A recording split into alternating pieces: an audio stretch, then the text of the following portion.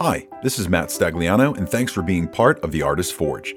We're a community of creatives who help each other think like an artist by discussing creativity as a process instead of a skill or a talent.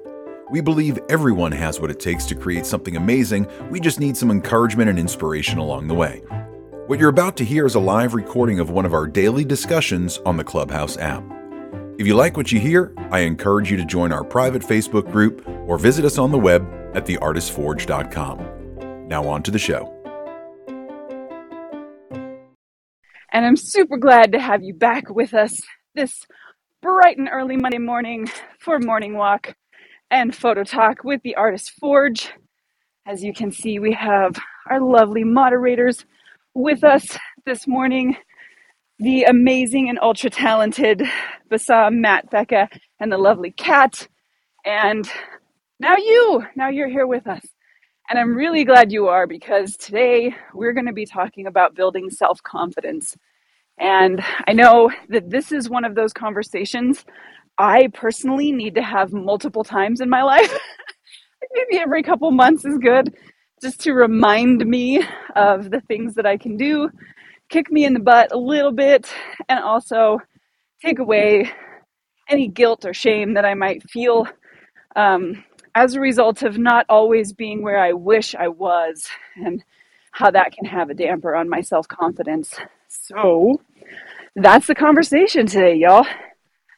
Building self-confidence as an artist, as a creator, as a business person, as a you. So wherever you identify with needing this conversation most, or with being the most competent, that's where I'd love to hear from you, because I have lots of thoughts on this issue. But first I want to know, when it comes to self-confidence, what do you all think is the most important thing? And how do you manage your own self-confidence?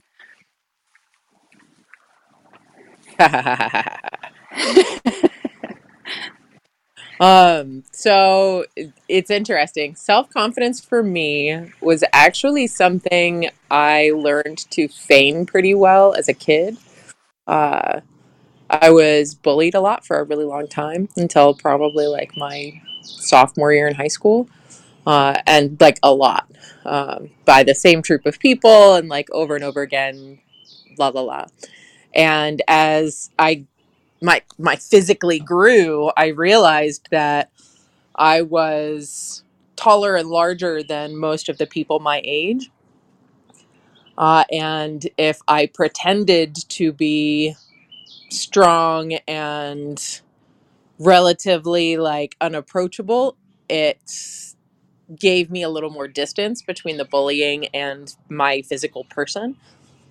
And that, definitely grew into, you're intimidating. Like, I'm not intimidating, I'm just quiet and tall.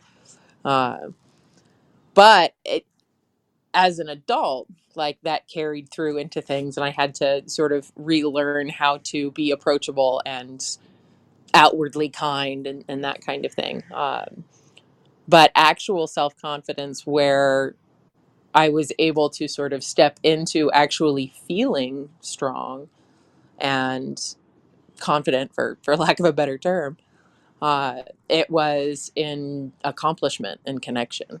Um, and from a business standpoint, like I went to school for sound engineering. I didn't go to school for photography.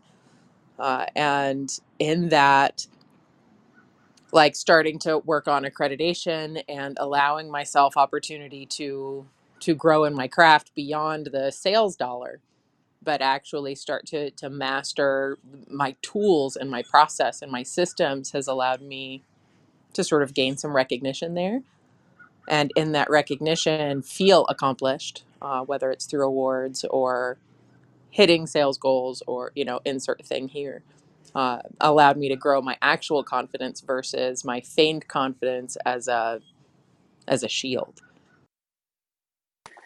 I love what you just said so much, Kat. And I think that there's something so important there that I immediately latched onto, because often when we have this conversation around self-confidence, there can be a lot of talk around just, saying things to yourself, right? Like, I am this and I am this. And that's fantastic. I totally think that one of the big things we have to do is change our internal narratives. And we'll talk about that later. But the thing that you said about becoming competent, right? And having these accomplishments just increases your credibility with yourself. And that's something we don't always talk about a lot, but is really important, because confidence means belief in the ability to do what you say. And that's what credit is, right? Like when you start to build your competence and you start to do things that prove your confidence back to yourself, then you're building credibility. Then you know that you can do the things that you say you're going to do. And it's not just a kind of nebulous feeling of like, I know that I can do the thing, which is important to have, but it's the proof. You have the proof there that says, hey, you can do the thing. And that's a really, really important thing to have. And it's not always easy to build, because you have to do the entire process of gaining the skill and repeating the skill and using that in practical ways, and then being able to see the returns come back to you. And so that whole thing is a journey, and people oftentimes will get disheartened on that path. And so they end up in this place of being the person who says, I wish I could, you're so talented, I could never be that way, et cetera, when really all that happened is they never stayed on the path long enough to build the skill that credibility then returned to them in the form of accomplishment. And man, oftentimes all it takes is just staying on the path long enough to start to see those returns. So what kept you going before you started to have some of those accomplishments that were like proof of concept? My inability to give attention to anything else. I mean, that's only half joking. Um, I think I've talked about it in this room a few times. When I started my photo business the same time I started another business, the sake brewery, and I was working like 90 to 100 hours a week between the two, and not executing either well. The sake was great. We received a lot of accolades, but we were severely underfunded, and there was just there were many factors. But when we closed the brewery, uh, it was a matter of, okay, now you don't have any more excuses. Now you can only focus on one thing. So you can go get a job, which I did. I think I had 4. Or you can go get another job and just stay there. And I didn't want to do that. I didn't want to work for somebody else, building somebody else's second home and building somebody else's dreams and building up somebody else's tuition for their kids. And so I said, okay, if you're going to do it, then you have to go all in.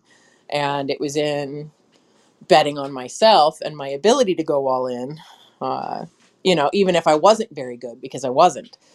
But I figured out how to build the business somewhat sustainably from a price point standpoint. And I just went after it. And about 3 years later, my work got kind of decent, and but I was still making money through the whole thing. And it was my ability to ask for that sale and be compensated for my half rate work at a standard that was probably out of reach for the quality I was producing, but at the same time it allowed me to practice and do the thing over and over and over again to get better.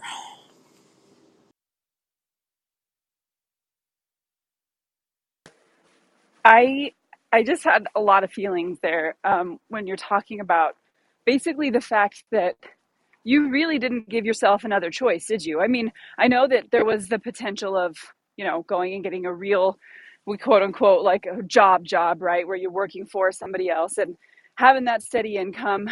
But you didn't, I mean, I know from talking to you that was in a way kind of not an option. You did not want to be that person, right? And so in a real way, you kind of jumped without a safety net, didn't you? Always do. Yes.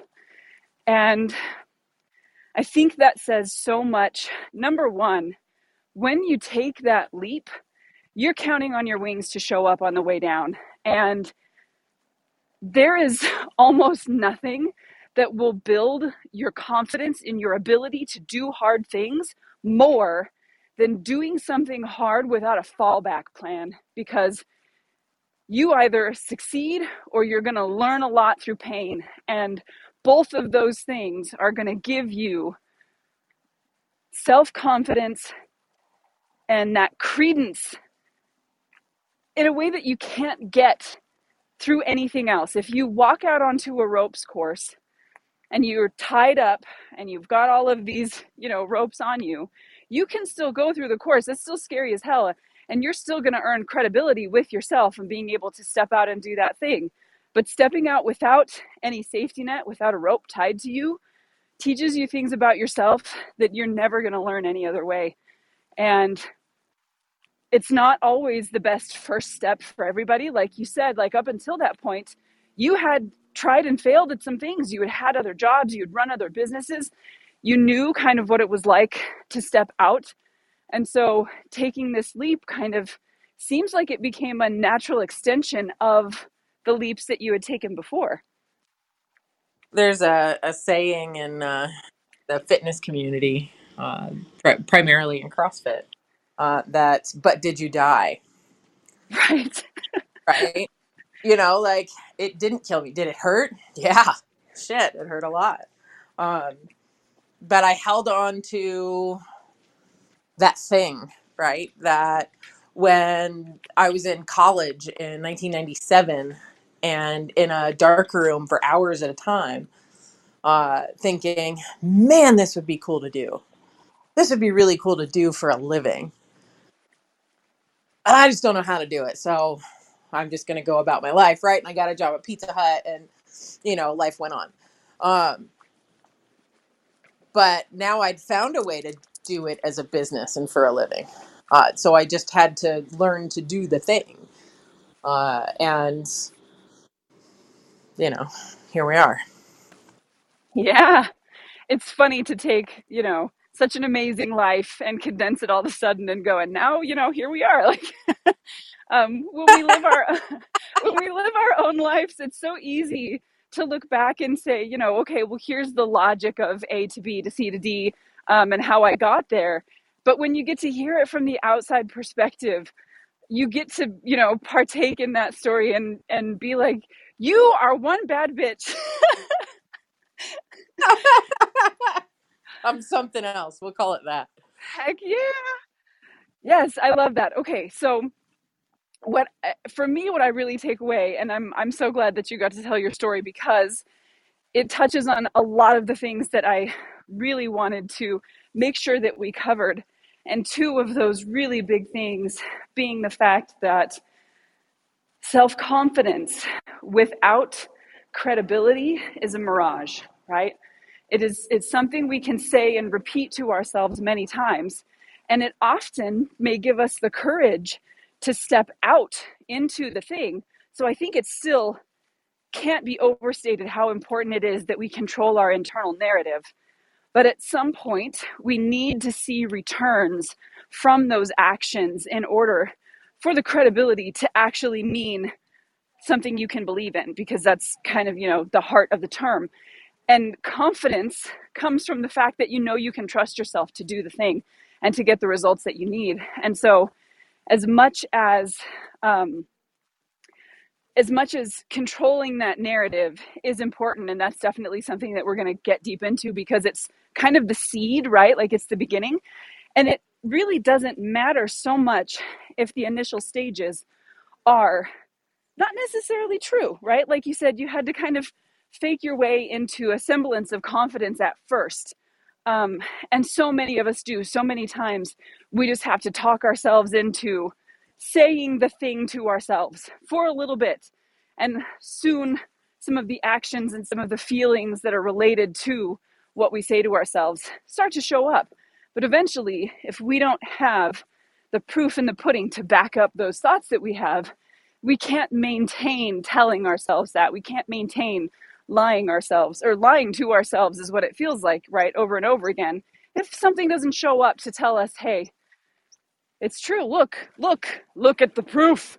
Um, so thank you so much for sharing that. I think it's such an important thing for us to know as artists, that we need to be paying attention to when we start getting those returns, and they don't have to be big at first. It can be our first small client and our first crappy painting or photo who loves it, and oh my God, we aren't the only ones. And that little tiny bit of proof can sustain us through the next hard part where we struggle to earn the rest of those skills, or to make that next sale or whatever it is. So it is a big deal, folks. Matt, Bassam, Becca, any thoughts on how we build our self-confidence? What do you think is important about this process, or what do you do that is successful for you?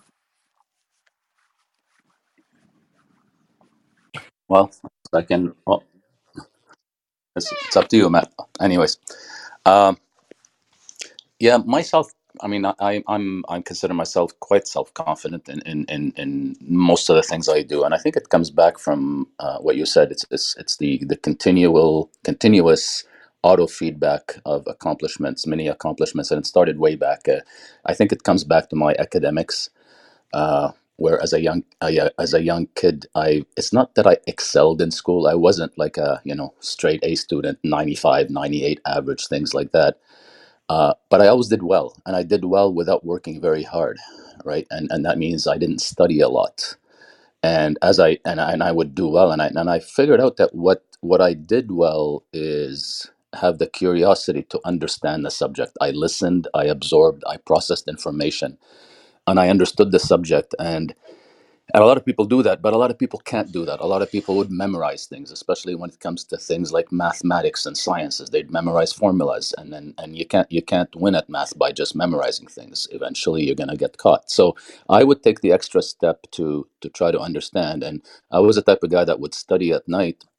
People would be up till 3 or 4 in the morning studying for an exam. I would stop at 11 and say, "That's it. I'll figure it out on the test during the test." And I think it comes down to just having that curiosity and that analytical mind to understand things fundamentally, which put me in a position that I can stand on my feet, I can figure things out on the spot, and I know I will succeed. I think that's the accumulation of auto feedback that I got. And I also, come to think of it, had and probably still have a need to fit in, not to stand out. All right. I was born in Lebanon, and my family came to Canada. I was 14 years old, so that was like 45 years ago. And and I needed to fit in. I did not want to be the guy that stands out, that looks different, that sounds different. So by it just having that need to fit in, and that was just an example of how I want to fit in. I want to fit in professionally. I want to fit in with my job. I want to fit in as a photographer. uh, it again, it drove me to dig for those nuances. I always talk about being able to understand the 30,000-foot level, but know exactly when to go deep down and figure out the details that make a difference. And I think practicing that and living that and doing that throughout my career, and whether it's in business or photography, is what gives me the confidence that, you know what, I'll figure it out. It'll happen. It'll be more than good enough, and I'm fine with that. Bassam, what you were just talking about there really touched on the fact that where we place the heart of our confidence is really important, right? So you weren't confident in the fact that you were the smartest kid in the room. You weren't confident in the fact that you could never fail or anything else. You were confident in the fact that you were curious enough to learn something deeply. And it's really amazing when we think about how where we decide to place our confidence. And I say decide because as we get older, we need to recognize that who we build for ourselves, the person we build as ourselves, is something we can control. When we're younger, we don't have a whole lot of practical knowledge about how we are becoming the person we're becoming. We're mostly just in the experience. But as we get a little bit older, we're able to recognize the fact that where we choose to put our confidence is going to determine how successful that confidence actually becomes for us, whether it actually leads to results.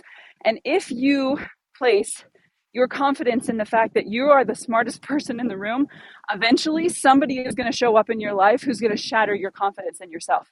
If you put your confidence in the fact that you are the best photographer in the business, eventually you're going to come across a photographer who shatters that vision you have of yourself in your head.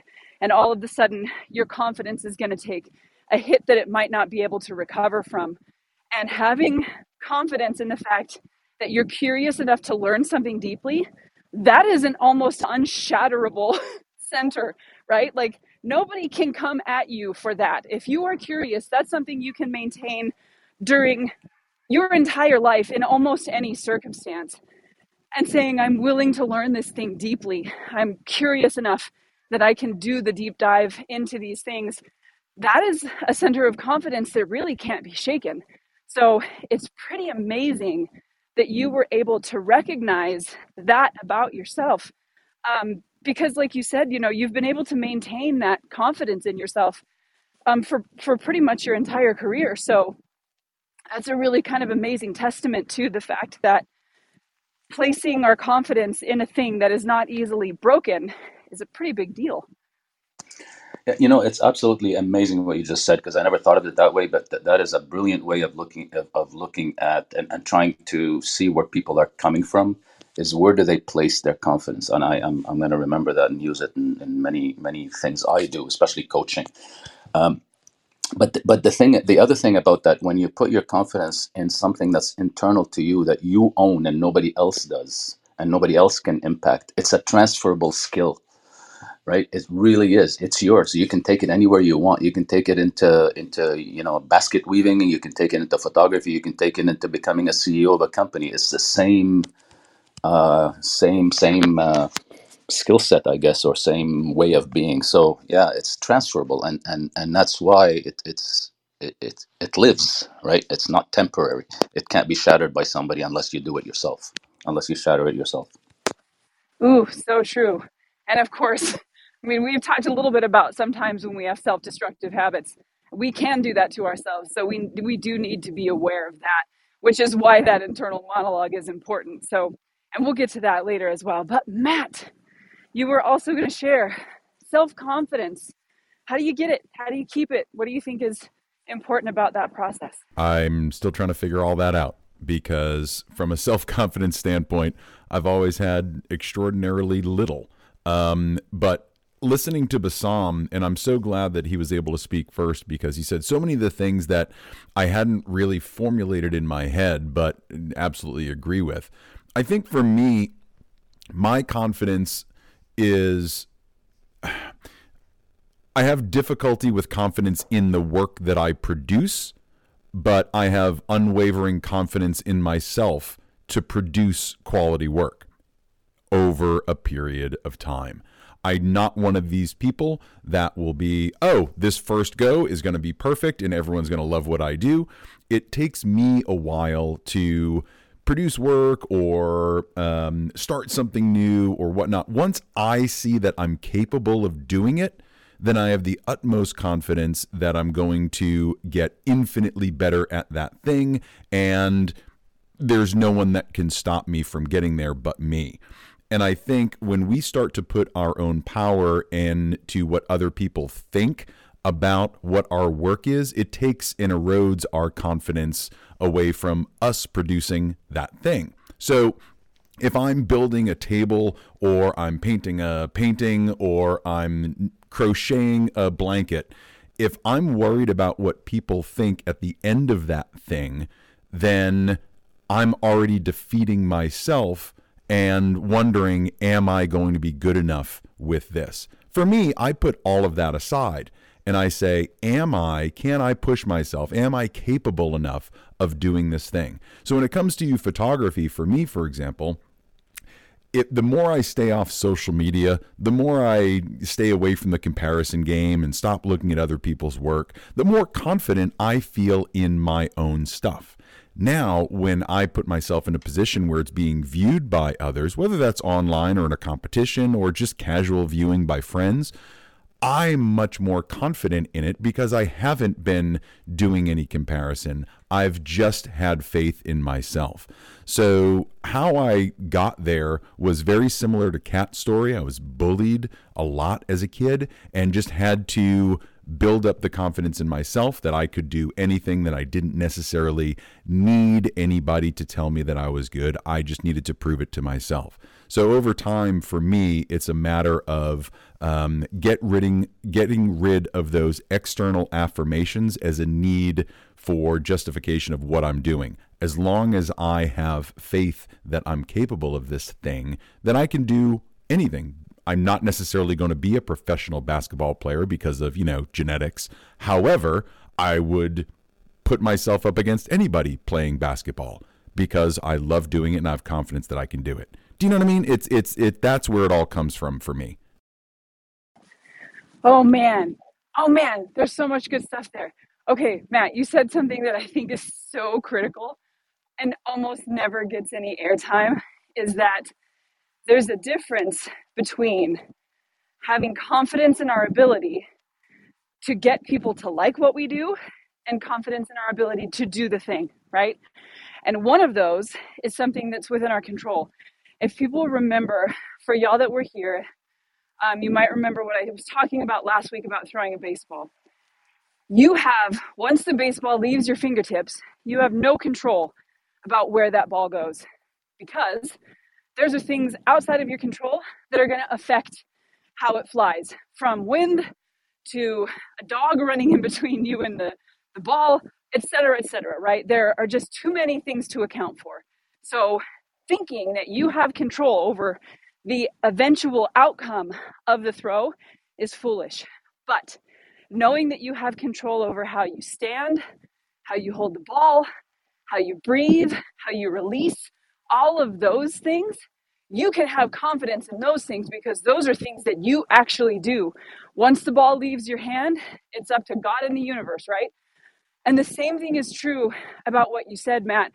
If we put our confidence in the ability to make things that people love, and then our confidence is built on the approbation we get because of what we make, we are definitely setting ourselves up for a failure, because at some point we're going to make something that people don't like. At some point, it's not going to be that good. And all of a sudden, that source of confidence, that approbation that we get, is going to dry up. But if we're careful to place our confidence in our ability to do the job, like I mentioned Peggy Sirota last week. She is a photographer, a commercial portrait photographer. You've seen her work all over the place, magazine covers all over the place. She photographs some of the most famous people in the world. She is not a confident photographer in terms of technique. She will share the fact, and has shared the fact, that when it comes to things like, deciding on which settings and putting her lights in certain places, she really doesn't do those things. That's up to her assistants. What she is confident in is her ability to connect with people, and then the outcome, the strike, the perfectly thrown ball, flows from the fact that she knows where her power lies, and that's in the ability to connect. So I think, man, your example is just so powerful, because it reminds us that the ultimate outcome is subject to powers that are beyond our control. Sorry for the car, guys. But our ability to do the thing, to make the decisions, to decide how to stand and how to connect, et cetera, that's all on us, right? Yes, absolutely. Sorry. I thought that was a rhetorical question at the end. Sorry. No, I think you're absolutely right. So for me, that's really how it all boils down. It's looking at, like you said, what you can control and what you cannot. I know that I can control my actions. I know that I can control my output. I can control very little outside of that. So once I can prove to myself that a thing can be done, then there's no stopping me. However, there is also that little voice inside. It's like, am I capable of this? But what I do to combat that is say, well, I've done all these other things that I never thought I could do. What would make me believe that this story that's going on in my head is any different? Why would I believe that I'm incapable of doing this? So I think as long as you can look at it and reframe it and make sure that you're not telling yourself a story or a narrative that just isn't true because it has no basis in fact. Nothing's ever been proven that you can't do it. So go ahead and try it. You never know. And that's where, for me, my confidence has always come from. Expanding my skill set, whether it's language or, blue collar skills or white collar skills or tech skills, whatever it is, all of those things teach me that I can pretty much do anything so long as I believe that narrative. The second that I start telling myself, well, you can't do this thing, then, then it's all over. Then it's more of a battle with myself than anything else. So, it's just having that belief, proving yourself wrong that, no, actually, I can do this. That's where it comes from for me. That's how confidence stems in me. Heck yeah. Muscles. And yeah, there definitely seems to be a tension between being careful not to put all of our eggs in the basket of approbation and feedback, but also needing that proof as a return on investment, and being careful to see those things as proof of concept and not the seat of confidence. So there's certainly some subtle tension, I think, that goes into that and relies on us to be able to weigh those things, recognizing the difference between I can control my output, I can't control whether people like it, to I can judge the fact that this output is good, meaning the process is good, as opposed to I must rely solely on the feedback of others in order to feel good about what I've done. So there's definitely even a whole conversation in that in and of itself. So, Becca, it is your turn. Oh boy, Confidence. oh boy. How do you get it? How do you keep it? All the things. How do I do all the things? Well, it's interesting to think about because I definitely am very self-confident in a lot of ways. And then of course there's places where I absolutely freeze up in terror and am not confident in myself at all. But just kind of thinking about what could sustain that. So like when we were talking about goals last week and I mentioned, being really rooted in the small goals, in being in love with your journey, right? Like focusing less on the large eventual goals and being really rooted in the here and now. And that definitely ties in a lot to confidence for me. And I don't really have like huge, ambitious, really long term goals because life is so nebulous. You never know what is going to happen. And really like holding on super tightly and like tying my identity to any long-term eventual future goal, I feel like is setting myself up for failure.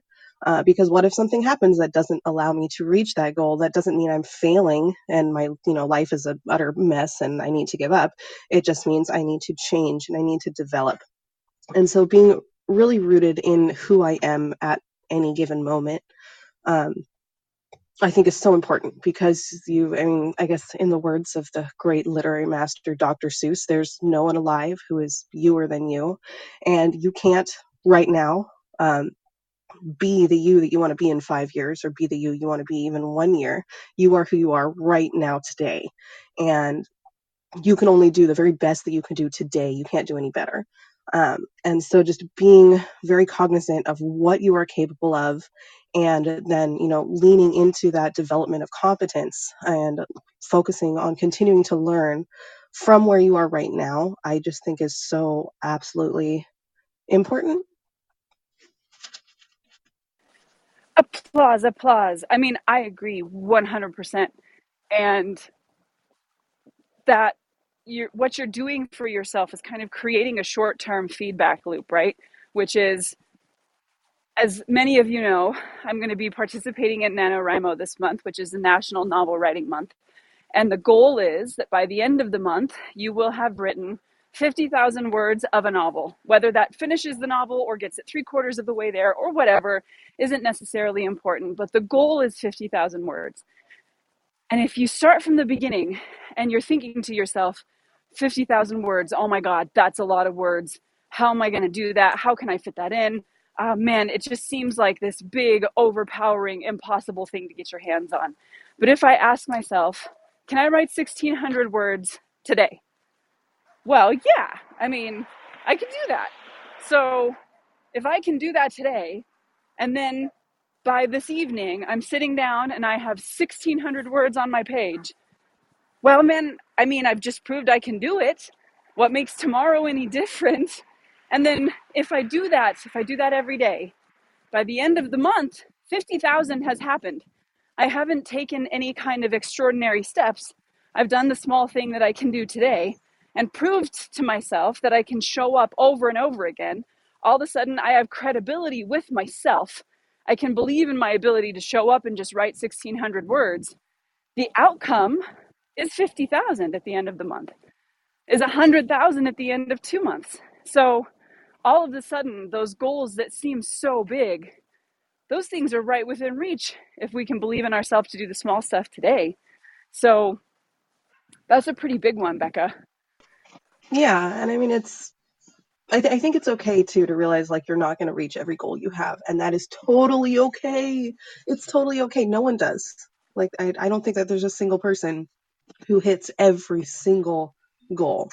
And that's another thing for me is like looking at, people I admire, or, people whose careers I would maybe, like to emulate in some way, or people's success. Every single one of those people has been new at something and has had to go through struggle to get to where they are. And recognizing that not everything has to be perfect, that you're going through this own journey, and that's going to include failure and success. And again, you are doing the best that you possibly can do for yourself, and looking specifically at imaginary you in the future, or even at like other people, and trying to emulate their success exactly is not going to work, because that's just not how life works. So everyone's gone through the process. Everyone's gone through some journey and some hardship.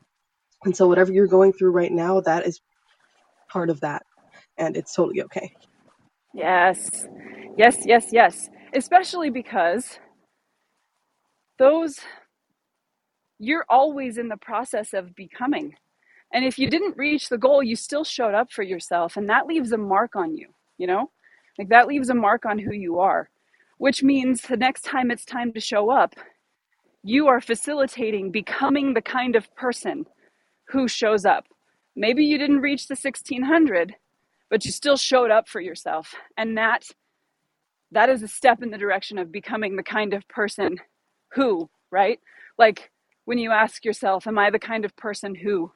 Or tell yourself, I am the kind of person who.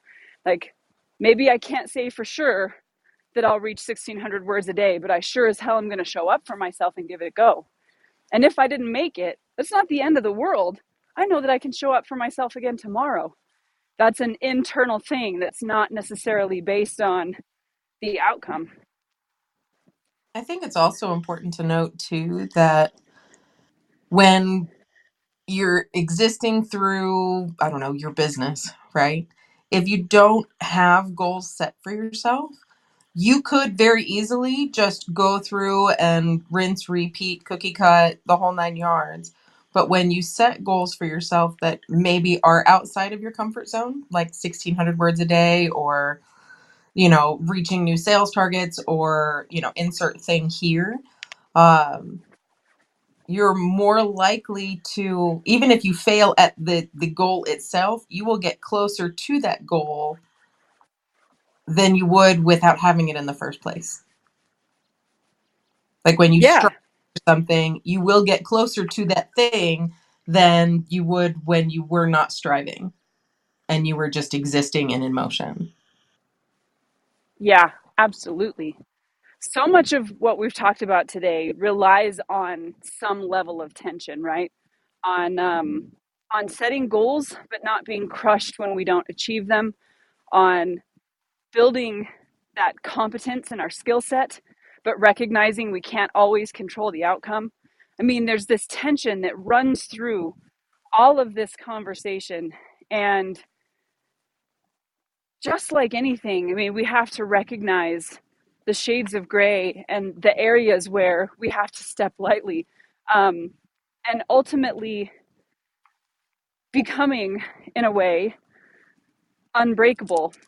And I don't mean that in the fact that we will never feel bad or that we will never, have a hard time, never question ourselves or any of that stuff. But what I mean is that it never stops you from picking up all the pieces and chugging on with them again. And having confidence, one of the things that I really want to teach my boys, and that we try to focus on, is giving them opportunities to see that they can do hard things.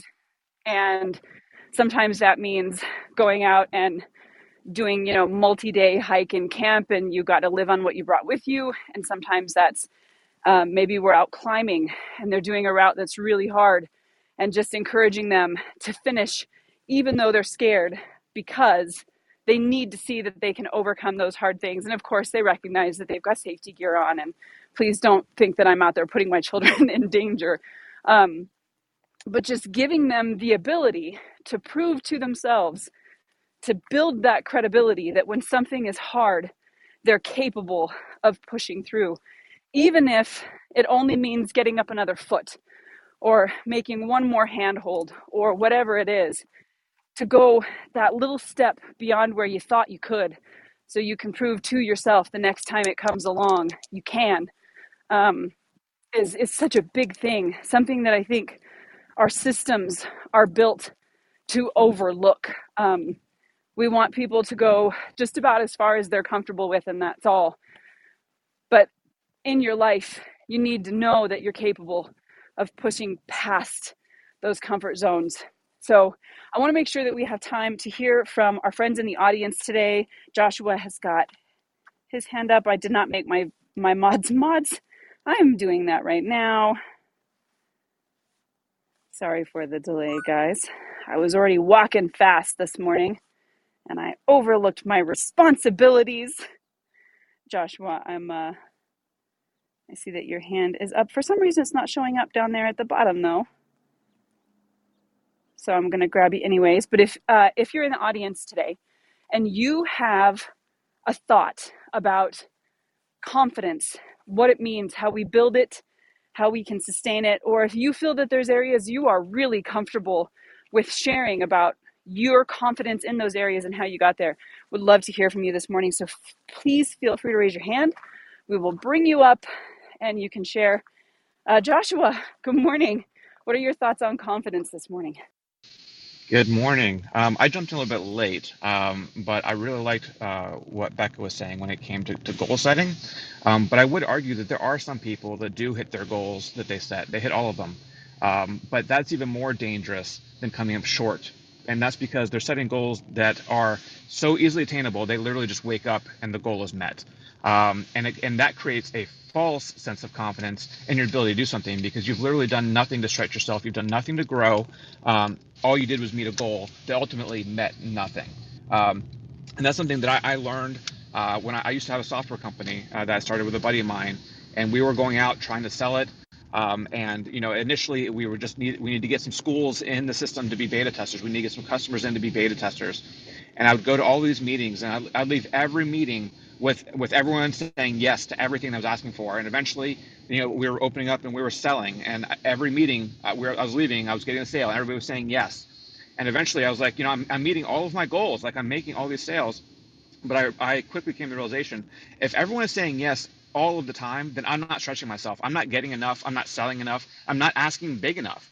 And so by me getting yes all the time and building my confidence, I was actually hurting us because I wasn't actually getting to where we needed to be. I was just so happy to be able to get that yes, which was my baseline goal rather than ultimately stepping back and looking at what we need to do to grow and what was a legitimate goal, what was a stretch goal, what would require some work and some effort, and what would I fail at trying to do, but I would be able to ultimately achieve. That's a great point. Thank you for calling me out on that. I know I can be a little hyperbolic sometimes, but yeah, that's an excellent point. Yeah, I'm so glad that you brought that up, Joshua, because I think you're absolutely right. And maybe the initial stages of our confidence often begin with those things like those first sales and those first successes. I mean, you're absolutely right that at some point we have to question whether or not we should stay in that place, in that comfort zone, because if our goal is to reach the heights. We're never going to get there by being comfortable. That absolutely requires the danger of failure. And it's, I think, so important for us to recognize. I've mentioned before, I know we've talked about this, the fact that the word failure is kind of a bad word in this room, but not because of the meaning of the word itself, but because of what we attach to it. This idea that failure means the end, right? And really, it's just a really, I've heard somebody say this before, it's an information rich data stream. It basically is a way for us to learn a whole lot, that we can then turn around and be like, all right, cool. I failed on my way to something. And that means that I already made it as far as where that thing stopped. That's the springboard now. That place that it ended, that's the springboard to the next place. And I have all the information I need to get me through there. So we have to be really careful that when we're looking at these this this information that we get back, this kind of feedback loop that we have, action, reaction by the environment, and then us decoding what that reaction means and putting those next steps into place. We do have to be careful that when what we get back is not what we want, we don't look at that as the end, which means didn't go where I wanted to, which means I'm a failure, which means I'm never going to be good at this, which means I should just give up, right? We have to be careful that that thought process does not extend from something that makes a lot of sense. I didn't push for stretch goals. The company did not get to the stretch goal. Therefore, I'm a failure. That is not A plus B equals C, right? You're jumping over information there. Yeah, well, also in the startup world, there's this belief that money fixes everything. And what ends up happening a lot of times is young companies end up raising money really early before they've stretched themselves, before they figure things out. And what they end up doing is they get money, and money is, a catalyst, right? It's what you burn it so you grow fast. And the problem is if you don't make those errors in the beginning, if you don't learn from those in the beginning before you hit that catalyst point or that point of like significant growth, then you pour the money on it, which is pouring fuel on the fire, but your fire is burning down your building rather than lighting your rocket. And that's just as dangerous. Oof, that was a knowledge bomb there. Yes, so much. You're absolutely right. Not only is it a catalyst, then it can become a band-aid, right? And so you've got that band-aid on and the wound is festering underneath and you don't even know it. So, man, that's such a good point and something that's really important for us to keep in mind, as we do try to stretch ourselves, and making sure, as we've mentioned before, that we are using the right metrics to measure things. And that comes back to confidence as well. If that metric that we're using is something that can be taken or broken, then obviously at some point it will be. And so we have to understand that and keep that in mind. Linus, I saw that your hand was up. I was trying to grab you. I'm not sure if it's working. For some reason, the hands up have not been showing for me as notifications on the bottom. So I might need to update my clubhouse. But I see you've been able to join us. Would love to hear your thoughts on confidence this morning. Hi, Nicole. Uh, it's a morning walk and photo talk, right? So, as an artist room, I assume that we are talking in the context of a photographer a little bit, or just as a person. You know what? We really believe that the people that we are also determine how well we do as photographers. So wherever you feel Mm-hmm. the most comfortable talking about this, whether that's business or personal or work itself, would love to hear it. I would just like to make sure that I'm in context. You know how some people would just invade rooms and talk out of context. Yes, So I just I didn't want to do that. appreciate that. And Yeah. yes, you're good So to I was go. listening to you, and I was listening to you, and then what you are said, what you just said, in short, basically is we should not let our failures, basically deter us. We should let our failings is not the end of us. I have something to add to that. Actually, I think that sometimes our failings become our greatness, because there is the thing about photography is that like when you are learning, it is actually a process of comparing, a process of basically you take your pictures and then you compare it to the works of other photographers, especially when you're new, right? You are always searching for what would sell and what would define you and how can you get better. So when you go into this process of comparing to others, you tend to have this, you would sometimes put yourself into a box whereby you're always judging yourself, like like sometimes you may have taken a really nice picture, that you have in a nice picture in the sense that you have infused all the meaning that you've thought about the picture, you've got the exposure right, you maybe got the right setting or the right talent or whatsoever, and you're really proud of the picture. And in today's world, all it takes sometimes is a Google search, and then you find a picture that has similar themes and it's better than you, and then sometimes you will go like, oh shit, then suddenly that picture that you take, that was just a moment ago so great to you, it doesn't become that good after all. So just to give you a bit of my history, I'm actually a DOP, director of photography. I started in 35 film, and now I work mainly on digital, but I still load my Hasselblad with film, and I still love to take film, even though it's a harder process in the sense that I need to how you say, take the light meter reading, figure it out before I press the click button. Um, I actually really like the imperfection of film.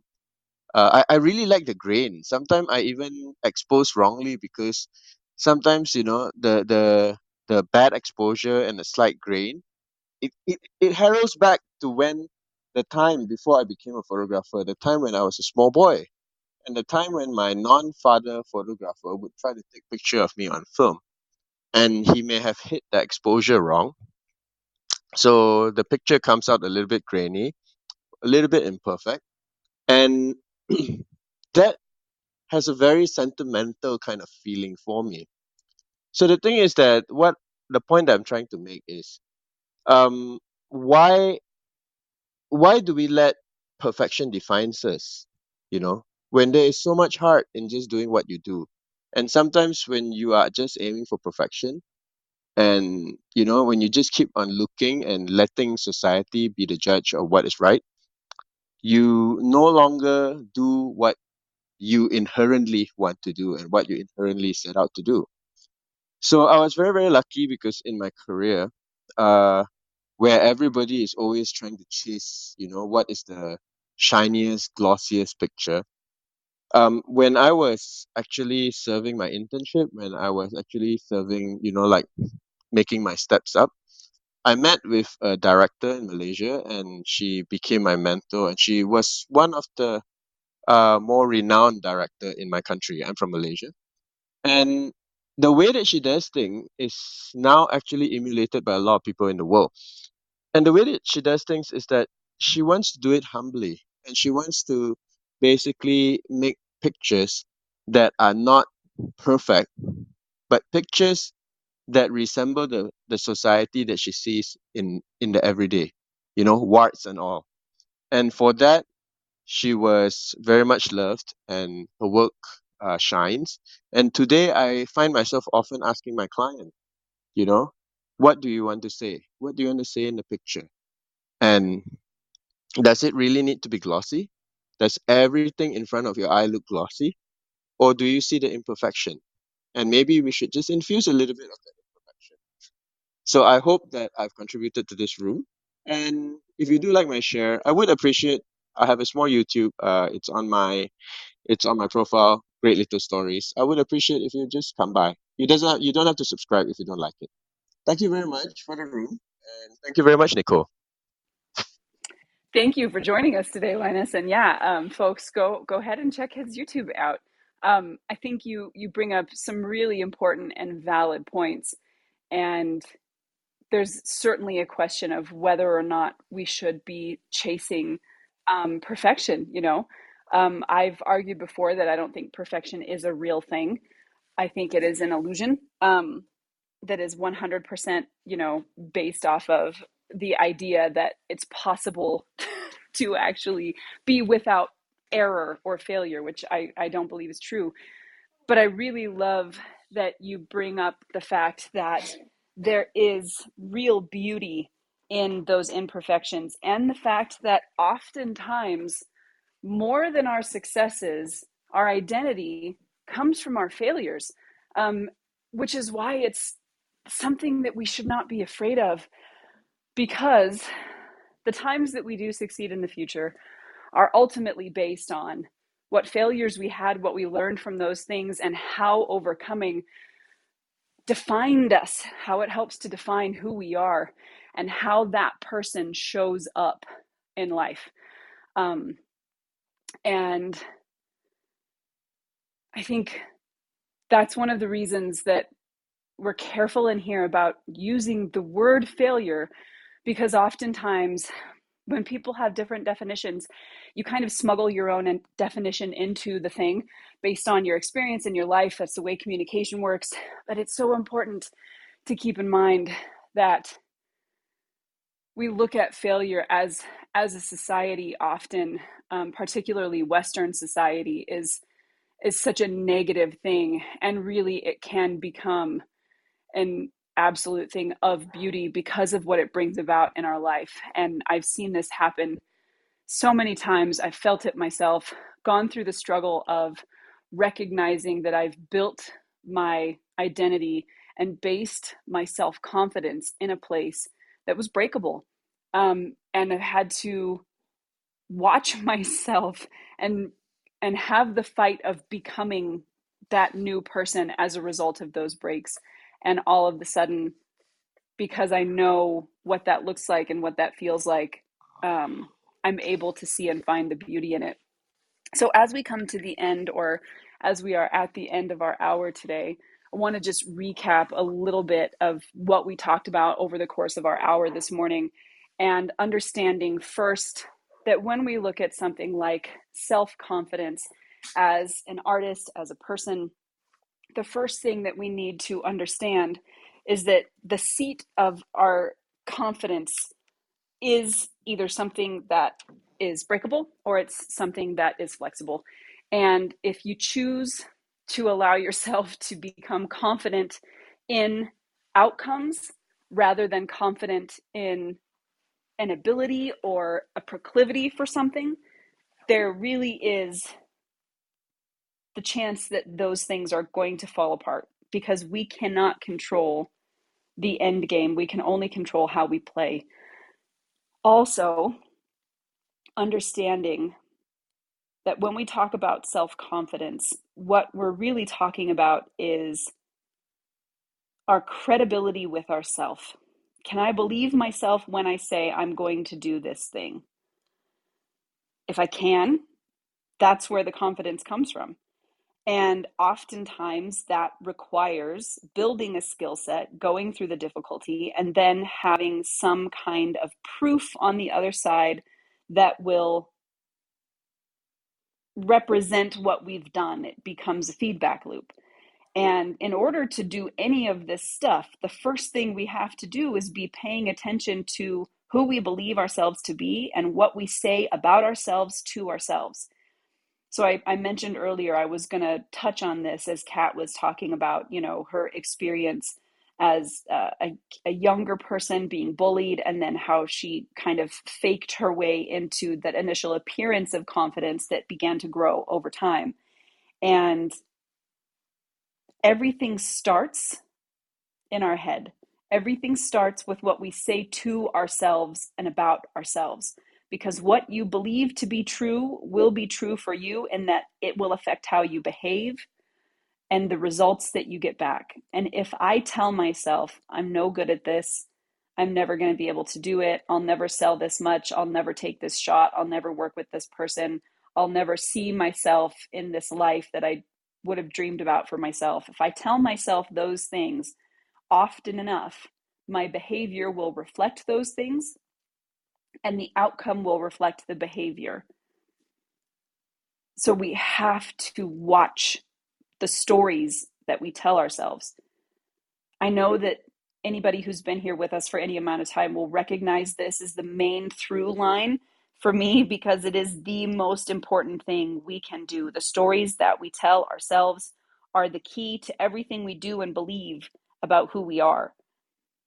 If you tell yourself that the good results are chance and fate, that's what you're going to believe. You will behave like you have no control over the outcome. If you tell yourself that the results are based on not my ability to control fate, but my ability to work hard, then working hard becomes the pathway. So the things that we tell ourselves ultimately become reality for us.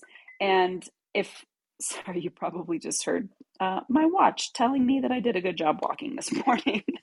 um, yeah. So if we want to look at self-confidence as something we can build and achieve for ourselves, whether that is in who we are, in the work that we produce, in our ability to make an income from the work that we produce, all of these different areas, everything begins with what we tell ourselves, with our internal narrative, with that monologue, the stories that we tell ourselves about who we are. And then that extends out into where that confidence is placed. Are we placing it in our ability to get results? Are we placing it in our ability to do a thing?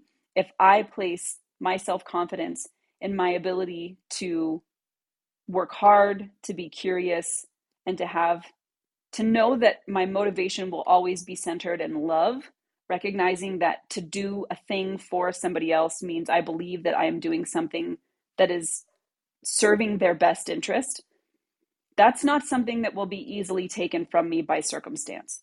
Almost no matter where I'm at, that is something I will be able to fall back in and have confidence in, because it cannot be broken by somebody reacting to me badly, not liking my work, not buying the photograph. None of those things can affect me understanding that my motivation comes out of a place of love. So the stories we tell ourselves, knowing where that self-confidence is at, recognizing that we as people are malleable, and if we have narratives and behaviors that don't serve us, those things can be changed. You don't have to be the person that you are today tomorrow if you don't want to be. But like Becca said, those things are small goals. We're always taking small steps toward something. We get to choose what that thing is. And giving ourselves those little wins every single day that reinforce our confidence, that reinforce our abilities to do the things that we say we want to do, and then doing hard things and recognizing that failure will sometimes be a result, and that is not the end. It is part of the journey, and it becomes beautiful that way. Kat mentioned some of the difficulties that she had when beginning her career, and that she basically she was taking salto mortale. She was taking a leap into the void. She was jumping to her death and counting on wings to grow on the way down. And there is a kind of internal strength that happens when you take those risks, when you push yourself so far outside of your comfort zone that the only choice you have is to succeed. There's a strength in that. And failure is inevitable when you jump often enough. But remember that that failure becomes a springboard to the next thing. So today was a really amazing conversation. So much great insight and feedback into human nature and into the way we think and into different things that we can do if we are sitting in a place where we don't have a whole lot of confidence in ourselves. And that encouragement to go out, to do hard things, to build credibility with ourselves, to recognize that if we just start by showing up for ourselves, that is the first step. And also recognizing that the power and the belief should come from us being able to do the thing and not control the outcome. I can control how I stand. I can control how I hold the baseball. I can control how I release the baseball and how I breathe. I can't control whether or not the baseball hits the glove. That part of it isn't up to me. So focus on the things that we can control. Recognize that there is no such thing ultimately as a wrong outcome if we can learn from it and integrate it. And also, like Becca said, where you're at today is okay. Where you're at today is beautiful and good, but it doesn't also have to be where you're going to be tomorrow. You get to make that decision for yourself. So I'm so glad you were here with us today. Thank you to everybody who came up and shared your experiences, your insights. It's so powerful. And I really hope that you will join us again tomorrow morning, bright and early at 7 a.m. Mountain Standard Time. That's 6 a.m. for the West Coast in the US, 9 a.m. for the East Coast, usually late afternoon for our friends overseas. Come hang out with us. We're always in here looking at how we can be the bridge between technique and art, and go make something amazing. We'll see you bright and early tomorrow morning. Have a fantastic day, everybody. Thanks again for listening to this live Clubhouse discussion moderated by all of us at the Artist Forge. We hope you found the information useful and that it helps you gain a little bit of insight as to how you work on your craft. For more episodes, please join us each weekday on Clubhouse or visit theartistforge.com. Now go make something incredible.